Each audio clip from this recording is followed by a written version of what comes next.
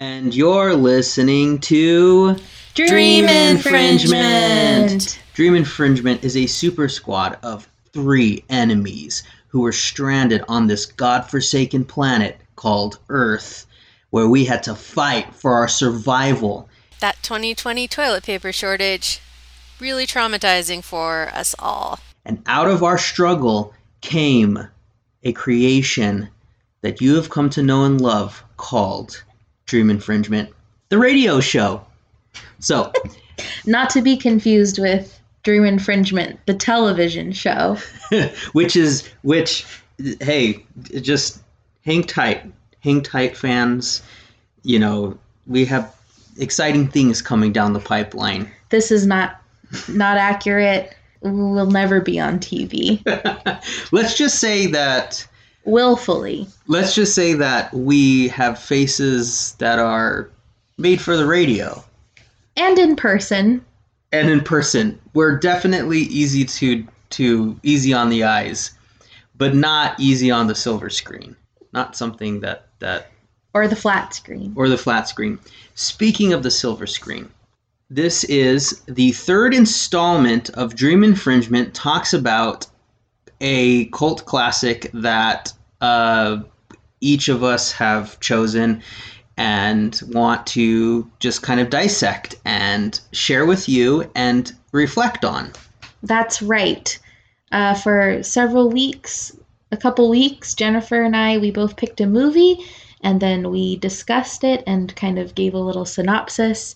If you missed those episodes, I covered the 1987 movie starring John Cryer called Hiding Out, and Emily covered the 1985 classic Return to Oz starring Fairuza Balk. And then we took a little break from that, and now it's finally Bobby's turn. It's finally my turn. They pinned me down, they made me choose a movie, and I realized that I was secretly excited about all of this. So the movie that I chose, I did a little foreshadowing earlier in the show when I introduced how we came up with our show. So if you didn't catch that, I'm telling you now. But the movie that I chose is 1984's sci-fi action movie starring Dennis Quaid and Louis Gossett Jr., and that movie is Enemy Mine. It's about a human and an alien that are enemies because their planets are at war and they get stranded on this really terrible planet that should never be inhabited. But guess what? It's inhabited by these two. And they realize that they're not so different after all. And there's a lot of lessons to be learned. Okay, to set the mood, here is a clip of the original theatrical movie trailer. Marooned on a desolate planet, he is a soldier, alone with his enemy. Also, don't you understand English, toad-face? I don't love you and you don't love me. We're stranded here, you understand? His suspicion will change to tolerance. You saved my life. Why? I need to look at another face, even as ugly as yours. Tolerance will lead to friendship. And with that friendship will come an overwhelming responsibility, protecting a life he values more than his own. Dennis Quaid, Louis Gossett Jr., Wolfgang Petersen's Enemy Mine. So, we're going to just dive right in. Let's. Are we ready, Emily? I think so. Okay. So, we start out with opening credits. There's some planets, some like sci-fi late 80s special effects, and then boom, you see the words Enemy Mine. Okay, it's a really long intro, which is, you know, that's a characteristic of movies from the 80s. They love their long intros. It was an incredibly long and boring intro.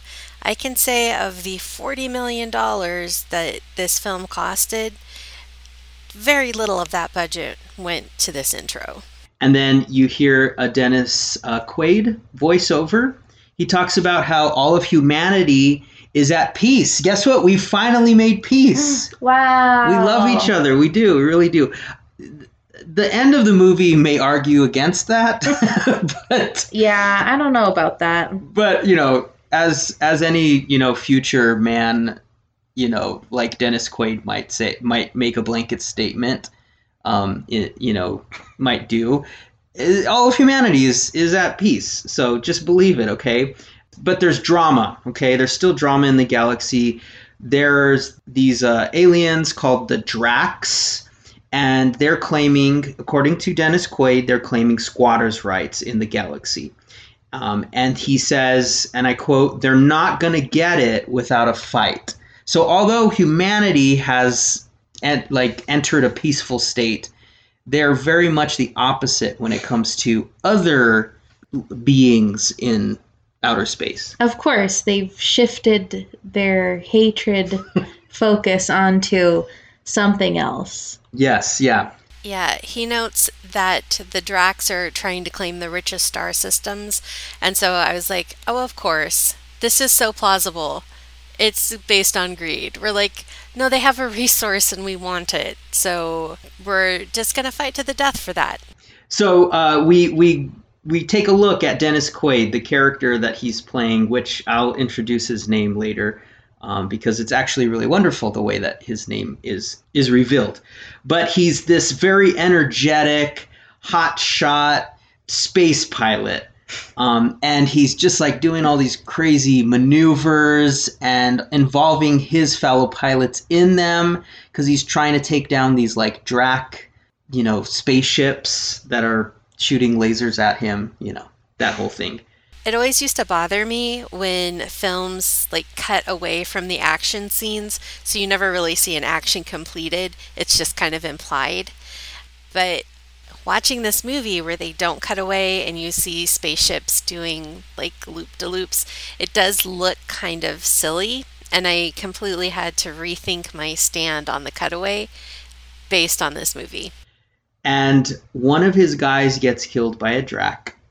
One of his spaceships, the spaceships gets blown up, and he has many really terrible names that he calls these Dracs. They're like Dennis Quaid's character. Dennis Quaid, yeah. He calls them Toadface, reptile thing. I don't know. He's got all these different names.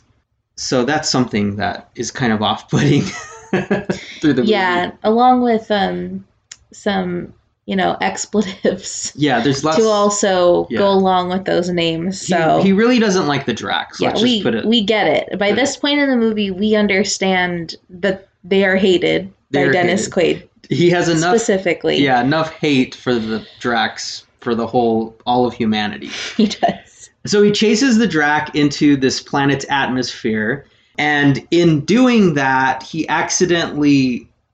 I wouldn't blame the Drac. I would blame him chasing this Drac into this planet's atmosphere. But it simultaneously kills his co-pilot, Joey. And then it crash lands on a very rocky planet. And the spaceship explodes as he runs away.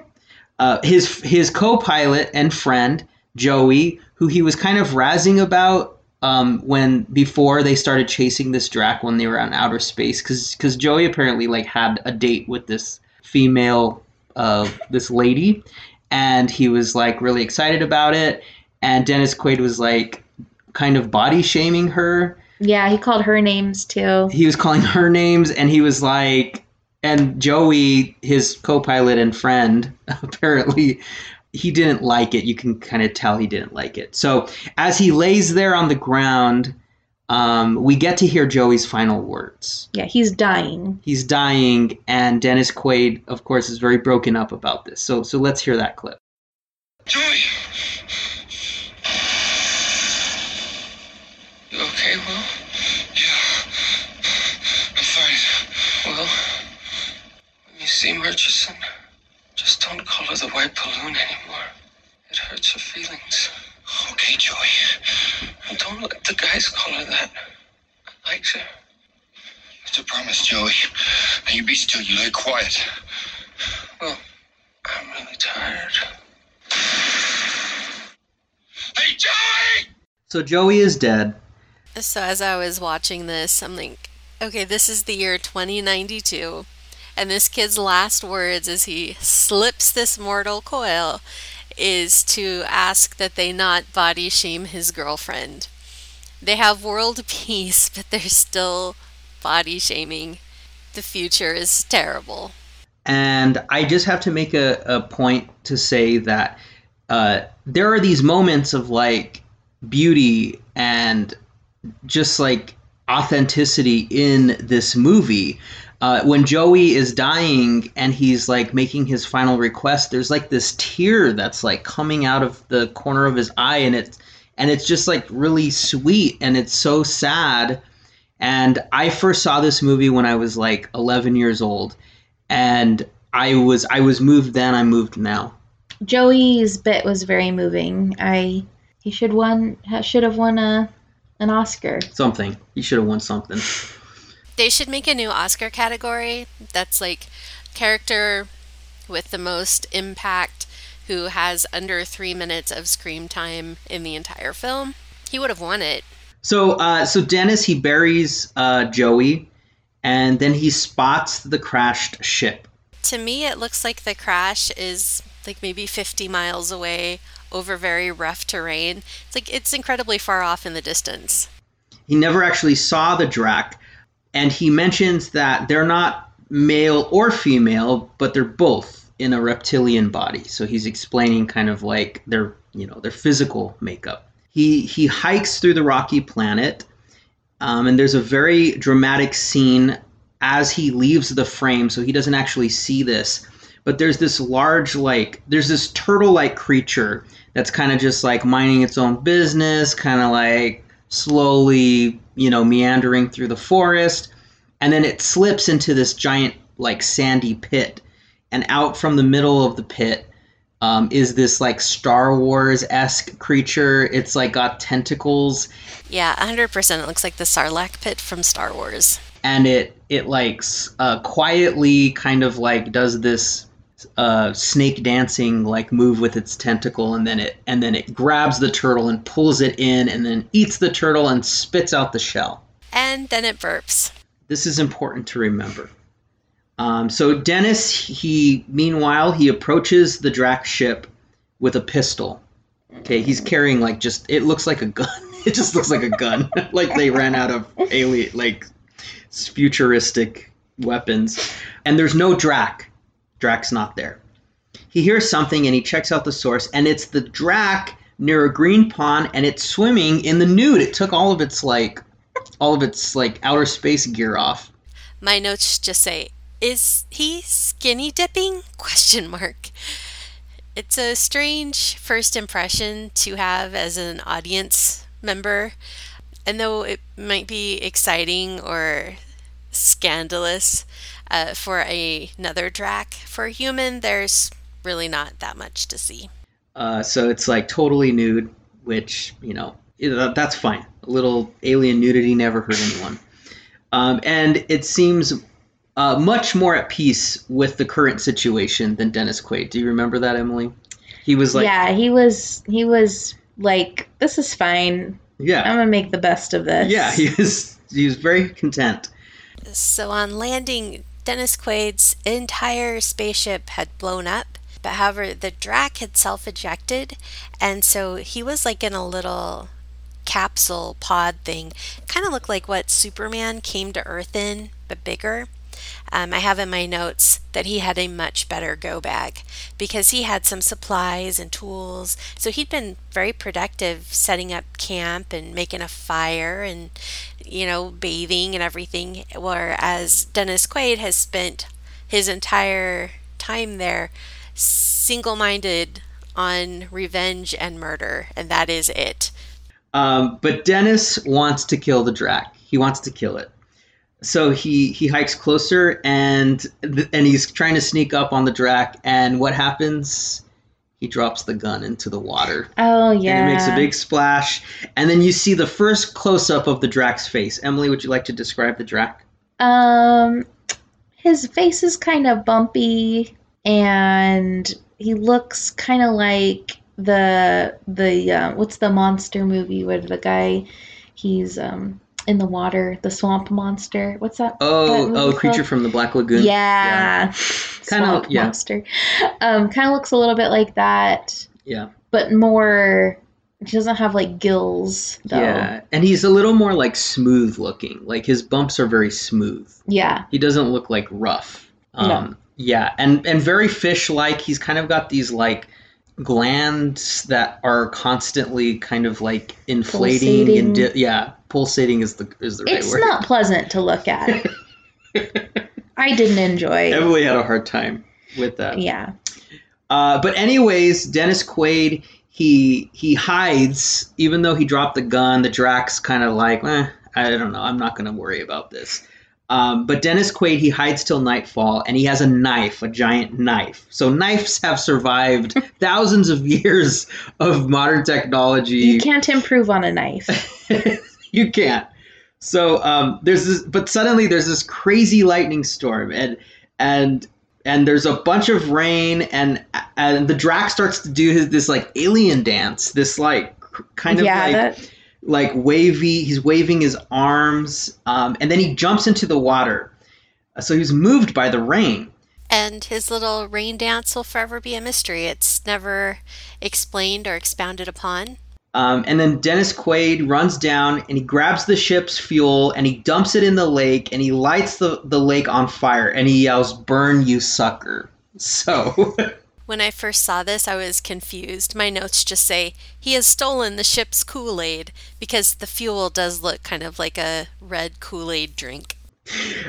He tries to get to the alien ship, but then he gets electrocuted by its security system, so things are not going well. For a very long time. Just a lot. Many seconds that feel like minutes. Yeah. Dennis Quaid being electrocuted. Mm-hmm. And so, of course, he's incapacitated, and the Drack captures him and ties him up.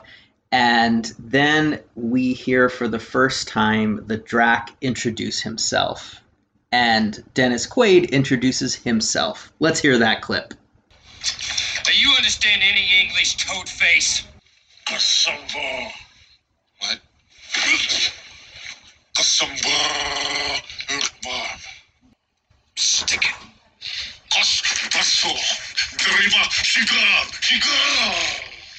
So your name's Jerry Sheehan, so what?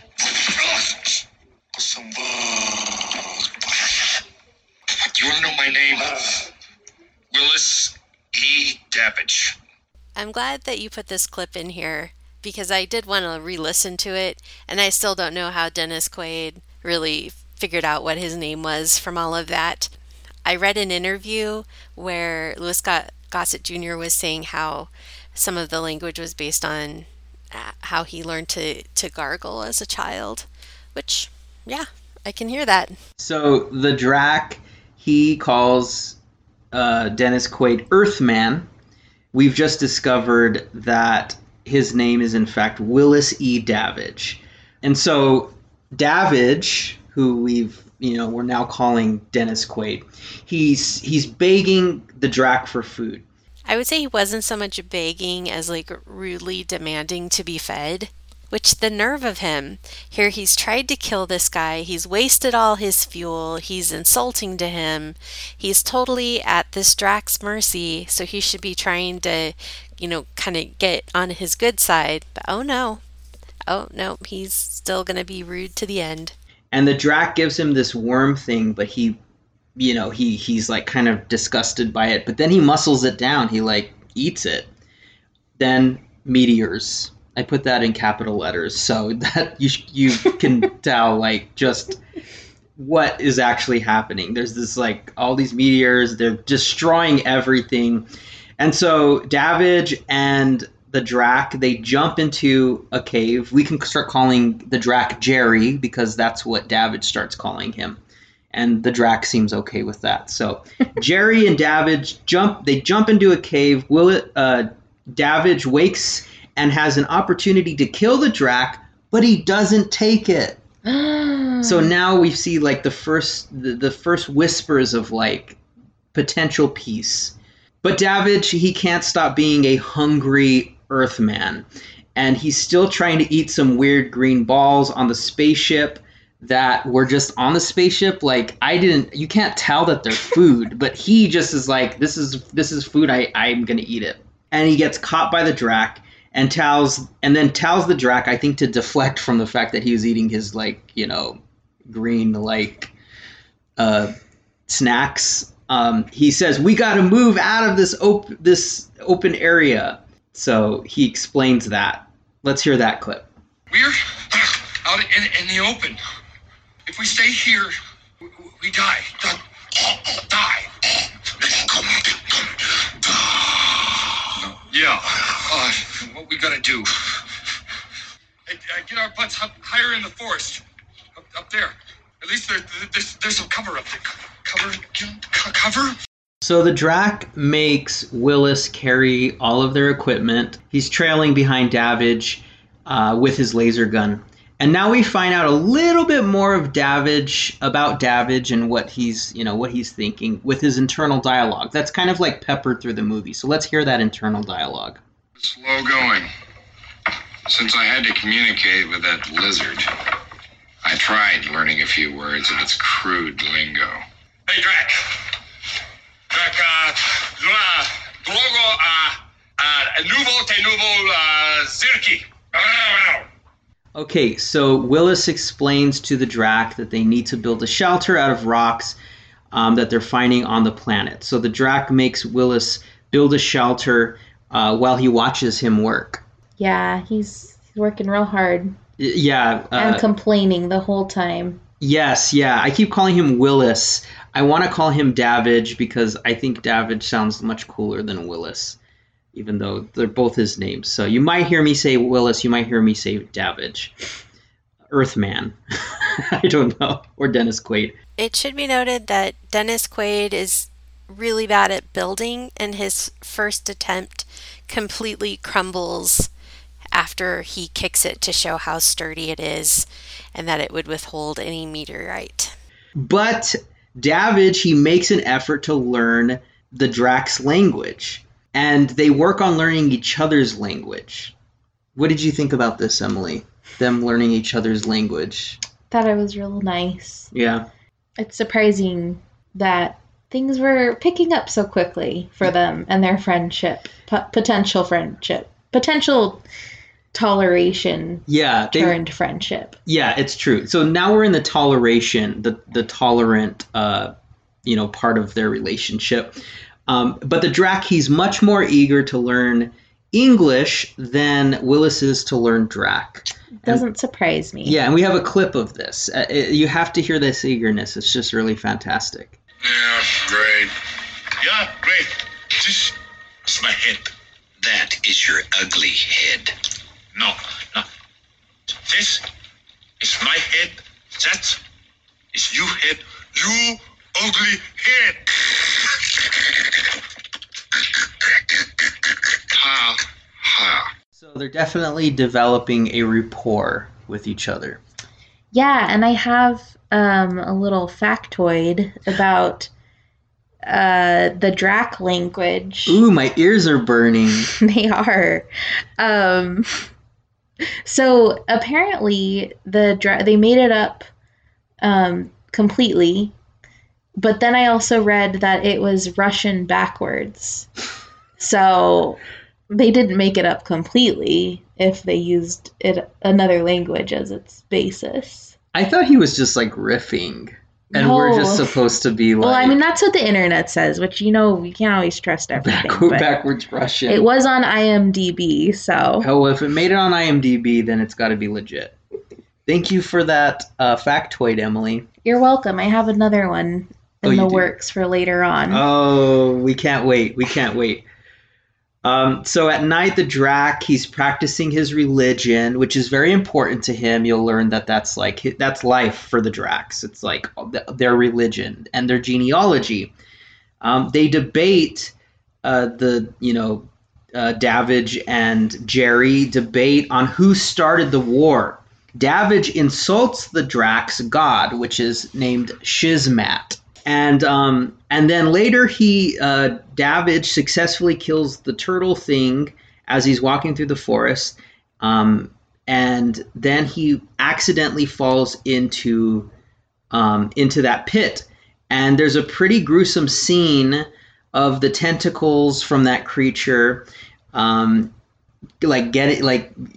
can describe like it. Grabbing his leg and pulling on it, and yeah, it's gross. And Davidge is like screaming, and it's really bloody. It's really disgusting. They love those practical effects for the gore. Like they really just leaned into it. It's not as gory as it could be, but it's definitely more gory than it needs to be. That is true. Yes, so much this. It went on for so long, and it looked like literally this creature was like stripping his lower leg to the bone. There was so much blood that looked really fake. It was very gross. So, but then guess what?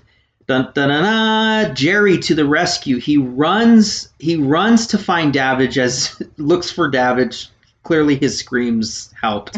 And then he shoots the beast in the head. Later in their shelter, he cauterizes Willis's wound. Which, considering how dramatic it was before, it's a relatively small and simple wound.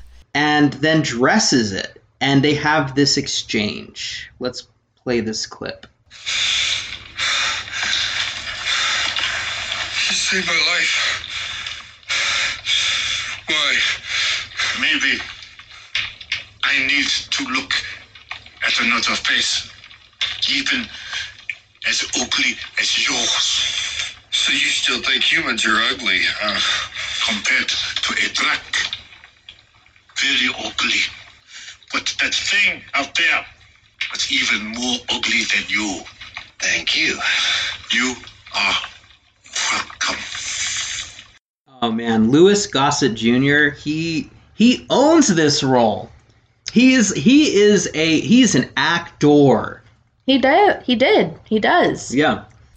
I listened to an interview with him, and he said that a lot of previous actors had turned down the role because their face wouldn't be seen, and so they didn't feel like they'd really get their time on screen.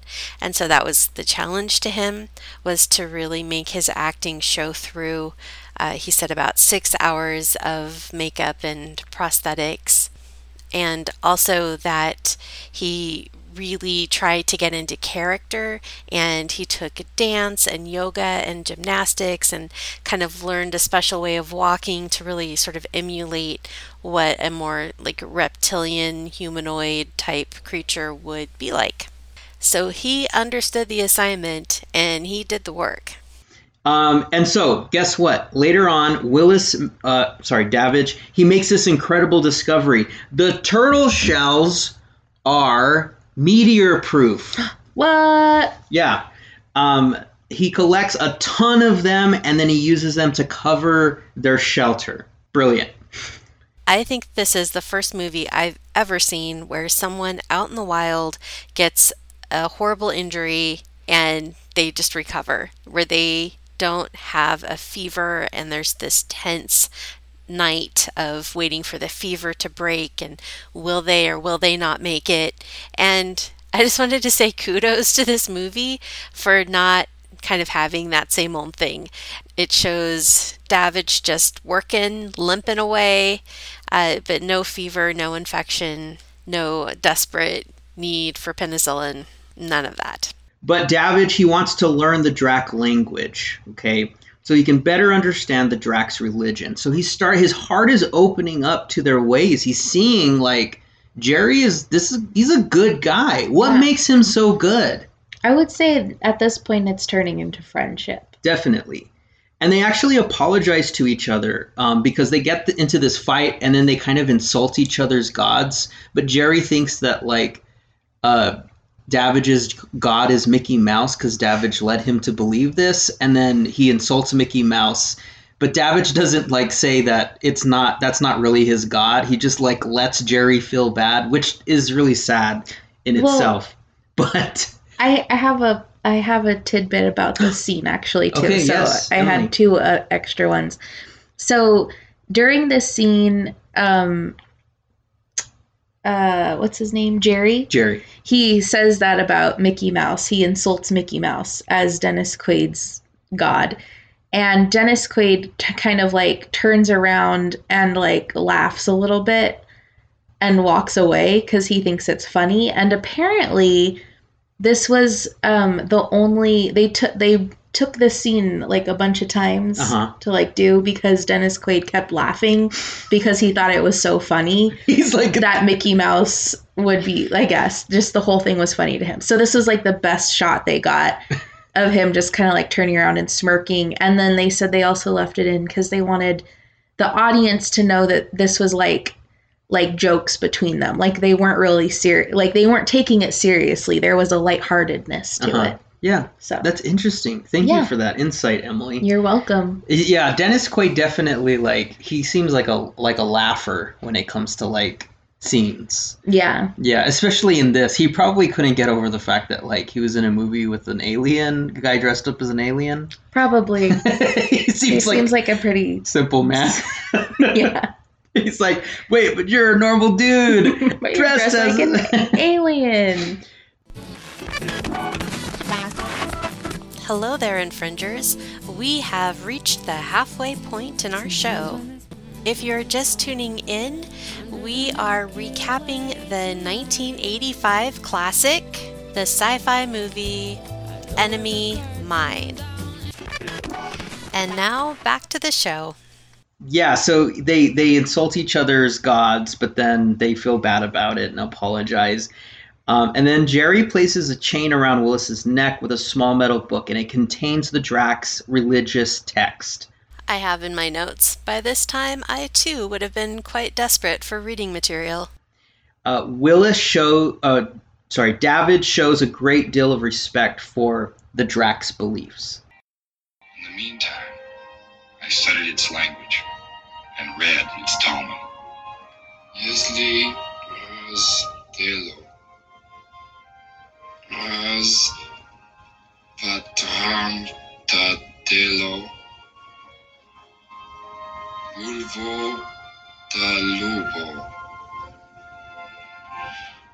Translate. If one receives evil from another, let one not do evil in return. Rather, let him extend love to the enemy, that love might unite them. I've heard all this before in the human Talmud. Of course you have. Truth is truth. Truth is truth. Man, that is beautiful. And tears well in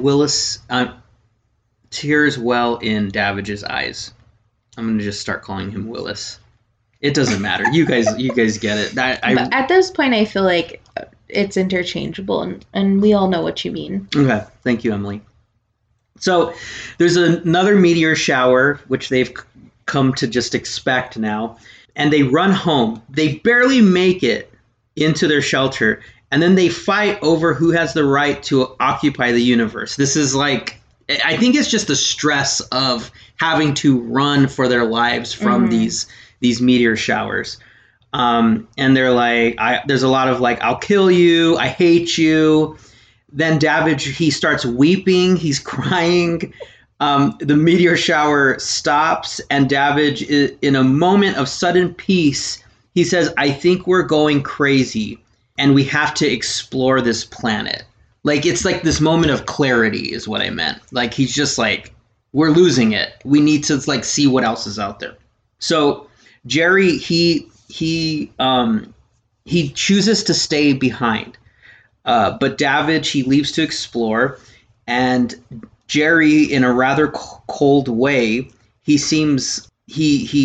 kind of just says like, no, you go explore. Like, I don't want to go with you. And he also seems kind of emotional too. At the end, Davidge says that he'll find help. If he finds help, he'll come back for Jerry. And then tears well in Jerry's eyes. Aww, they really are friends. They are friends, but they're not really doing a good. They're kind of trying to hide it. Yeah. I guess. Jerry, he finds. Oh no, not Jerry. Davidge. He in his hikes through as he's hiking through this planet, he finds these huge fire pits that maybe he's walking for like a day. And then he finds something that's amazing. Are you ready? Mm-hmm. He finds garbage. What? Actually, it's just a Pepsi can. But then, like, he walks up further and he realizes there's more Pepsi cans, more garbage. There's litter all over the place. He's super excited. Then not so much. He finds Drac skeletons. Oh, no. And he's like, is he discovering Drac skeletons? Well, because of scavengers. I'll let him explain what these scavengers are all about. What I'd been hearing at night was the scavenger ship. The scavengers were human, all right. Barely human. They were outlaw miners who raped whole planets for precious ores. They hunted Dracs for slave labor, so we tolerated them. I could only hope they'd found nothing. Scavengers work in a mine.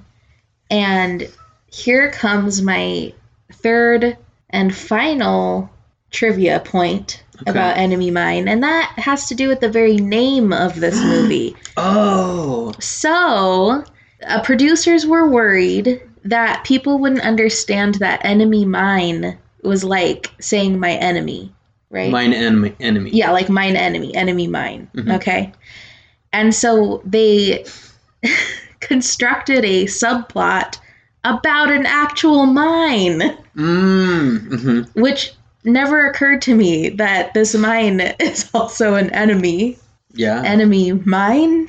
They really got lost in the title. They really did. They could have just named it Jerry and Davidge. I think that would set us up to think it was a different kind of movie. The Odd Couple. Yeah. That would have been much better. That name was already taken, unfortunately. Oh, yeah, that's true. Anyway, so that was it. That was my final. Thank you, Emily. Final tidbit. Oh, you have enhanced this episode so much with your factoids. We appreciate it. And the listeners do, I'm sure, as well. I'm sorry there weren't more. Well, you never know. I'm glad you brought this up. I read the same snippet and I was totally infuriated. Okay, so it says that the author reported at a convention that they specifically added a subplot involving a mine, thinking the audience would not realize that the mine in the title was possessive, as in my enemy, rather than an object, such as like a mine, I'm going to say cave, just to make it a little more clear. So do you see how illogical that is? Like, we don't want the audience to think this title is about a cave, so we're specifically going to add a cave into it to make sure they don't confuse it. And we never would have until you put a mine in it, and they created the dual meaning that they were trying not to create. And I was like, ugh, no wonder this movie like switched directors and locations and went, I think, like $22 million over budget, because we can see some of the thinking here. So after he discovers these terrible scavengers, he comes back to Jerry, to Jerry. He goes back to the shelter and discovers that Jerry is in the family way. By that I mean he is pregnant. There is a baby in his belly. I was so surprised that it wasn't a very large egg, kind of in keeping with the theme of the reptilian nature of this character. Davidge is elated, and Jerry explains that with humans, children are by choice, but with Dracs, it just happens. Which maybe some humans might use that as an excuse as well. But Davidge lies to Jerry, and he says he found nothing out there. There was nothing. I walked for days. I didn't see anything. But then we find that Jerry wants to name the child Zommies, and he makes the baby a cute pair of overalls. He's like really nesting. Aww. It's very cute. That night, as they're sleeping, that giant pit monster, it like somehow makes it underneath their shelter. It grabs Jerry around the neck. It tries to kill him. And then Davidge grabs hot coals out of the fire with his bare hands and throws it into the monster's mouth. I know we don't have a lot of time, but Dennis Quaid slept through so much of this monster wrecking their little house. Yeah. It is shocking. It was just like, when is he going to wake up? And then finally wakes up and springs into action. Yeah. So that happens. And then after everything settles down, they have this moment where they talk about their lineage. Again, Jerry's like really expressing how important that is to him. But Davidge is not that into it. He's not into his own lineage. But he wants to learn Jerry's. Then Jerry is ready to have the baby, and says to Davidge that he must take his place. He must take Jerry's place and stand behind Zommies, the baby. Because when he gives birth, he's going to die. Which is so sad. That's his one, and he has one final request before he, gives birth to the baby, that Davidge take Zommies to Dracon, their home world, one day, and then he dies. And then Davidge pulls the baby out of Jerry's belly. Emily really enjoyed that scene. That was really fantastic for her. And the baby is so cute. It's not cute. It's like little, kind of like slimy and reptilian.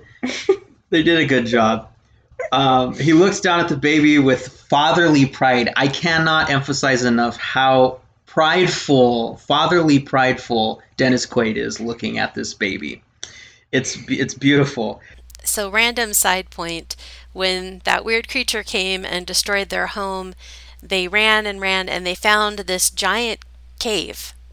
Like a really good protect you from meteorites cave that was super close the whole time, and then they just kind of move and live in there. And I'm like, really? You lived kind of in that same place for 3 years and you never found this cave before and thought, wow, this is a great cave. It would solve a lot of our problems. But no.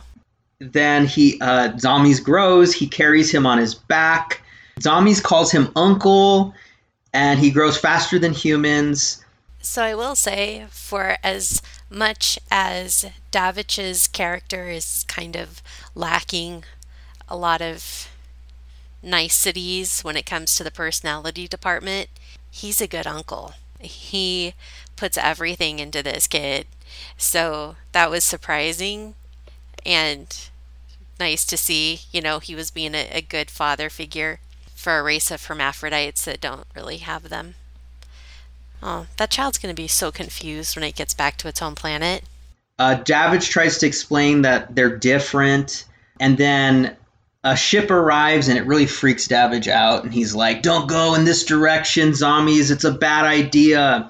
And then he goes close, he kind of like ventures out away from Zommies to go look at where the ship went to, and then he discovers the mine that Emily was explaining. Oh, I'm sorry, I jumped the gun a little bit. No, you did. It's fine. It's just really it's terrible conditions. The Dracs are being made to be slaves, and they're making them work really hard, and they're just like treating them terribly. And then Zommies, he says, but they're humans, aren't they? So maybe they're nice. To which Davidge replies, because if those men ever find us, we'll never see each other again. But Uncle, they're humans, like you. Shut up and eat. Okay, so then after Davidge says shut up and eat to Zommies, he teaches him football. There's a really sweet scene where he teaches him American football. And then Zombies doesn't like being different than Davidge. He's noticing more of a difference between them. And Davidge says, "Someday you'll go home and you'll get to be with your people." And Zombies, like later that day, when Davidge is not paying attention, he runs away to see the scavenger ship, and he sees all the sad stuff that Davidge saw. And then these two creeps assault him. These like terrible guys. And Zombies gets freaked out, and he kind of rakes his claws against the other guy's face, disfiguring him permanently, and also making him very angry and very unkindly disposed to this child Drac that he is trying to Dracnap. And then Davidge, this is a crazy scene, and this is where all of the terrible like violence and gore starts to like ensue. Davidge kills one of them, and then he shoots the other one. Okay, so he kills one of them. Apparently they're brothers, and then the other one who's alive still shoots him, and then captures Zombies. And then a ship picks up Davidge while Davidge is, quote unquote dead. And you're supposed to think he's dead, but he's not dead. He's not. We find out that he's been gone for 3 years. They like run his name and find out what's actually, he's been missing for 3 years. His crew comes to see him. They're like, "That's Davidge. If I've ever seen him, that's him." He wakes up, and then they give him a haircut and a shave. And what happens next? Well, let's let Davidge tell you. I don't know how long I lay there before the surveillance team picked me up. They thought I was dead. Well, the medics have had time to nail me back together. Now I've got to go back. This confused me because I would assume they would just assume he was a scavenger, and it shows that they were like ejecting their dead out into space. So they brought a dead man to their ship to then eject into space. It seems like it would have been just easier to leave him on the planet because, there was, as we know, a lot of dead Dracs and stuff, so what's one more body? Also, I thought doctors and medics in the future would be able to tell if someone was alive or not to a much more specific degree than we could now, but they all missed that fact of him being alive. That's not good. Okay, so he goes back.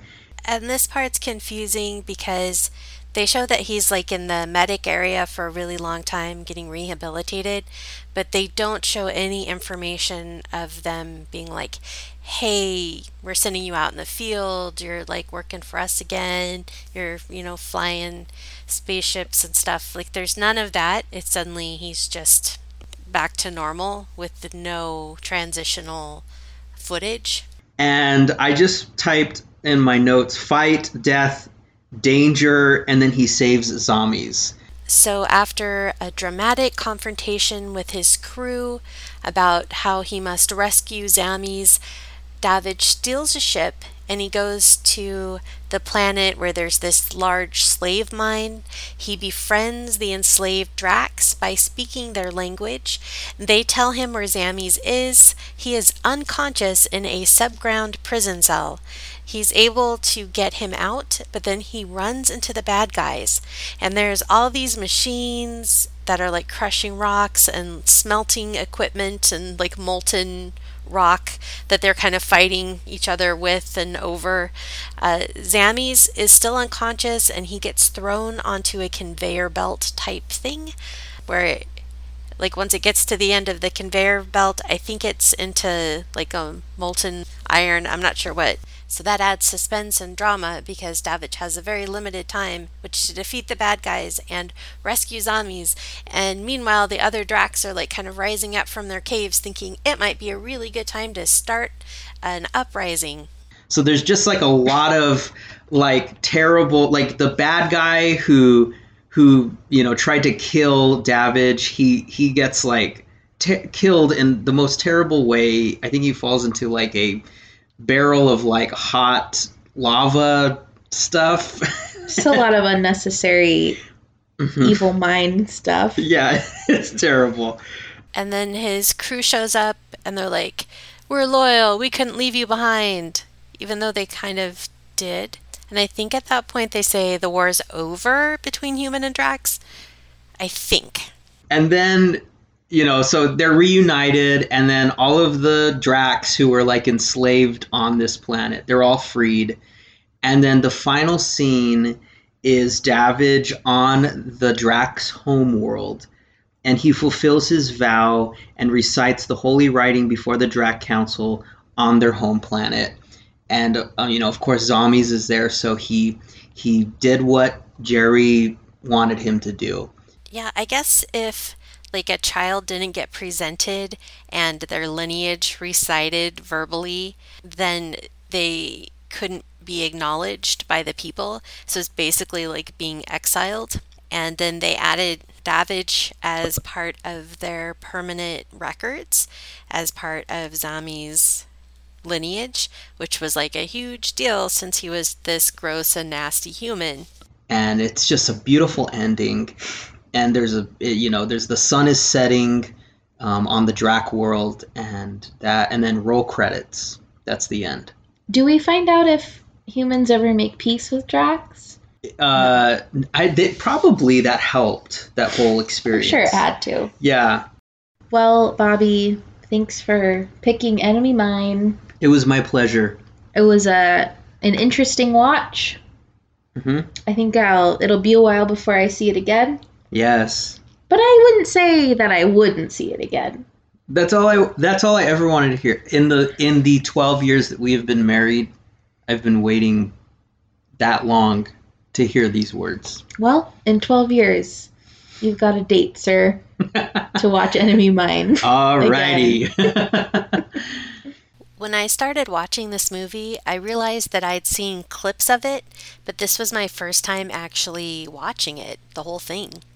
I thought it was interesting. I think the costume and makeup for the character of Jerry was really good for its time, like so good. The special effects and some of the set design weren't quite as amazing, and it felt a little bit like the pacing was off. In the beginning, there are a lot of scenes where things kind of lag, but then at the end, everything starts happening really fast, where I would have wanted a little bit more information. Dennis Quaid, like his character was so unlikable through the first part of the movie. Like I wished he would have been a little bit more charismatic, but I think that was probably on purpose to make his like redemption at the end a lot more dramatic. And I read that this movie didn't do very well at the box office, which I thought was surprising. I mean, it's a decent movie, especially for its time. And it did have a really positive message about not judging others based on their external appearance, which is still a lesson that the world is struggling with. So it's funny that all three of the movies that we picked didn't really do well at the box office. So, popular opinion. What does it tell you? That we're going to watch movies anyway and like them regardless. Anyway, that brings us to the end of our show, and thank you so very much for listening. For previous episodes, you can find past shows on iTunes, SoundCloud, and many podcast apps. You can also find us on Instagram and Facebook. Just type in Dream Infringement. We'll be back next week with a new show, new theme. So never stop dreaming, Infringers. We'll see you then.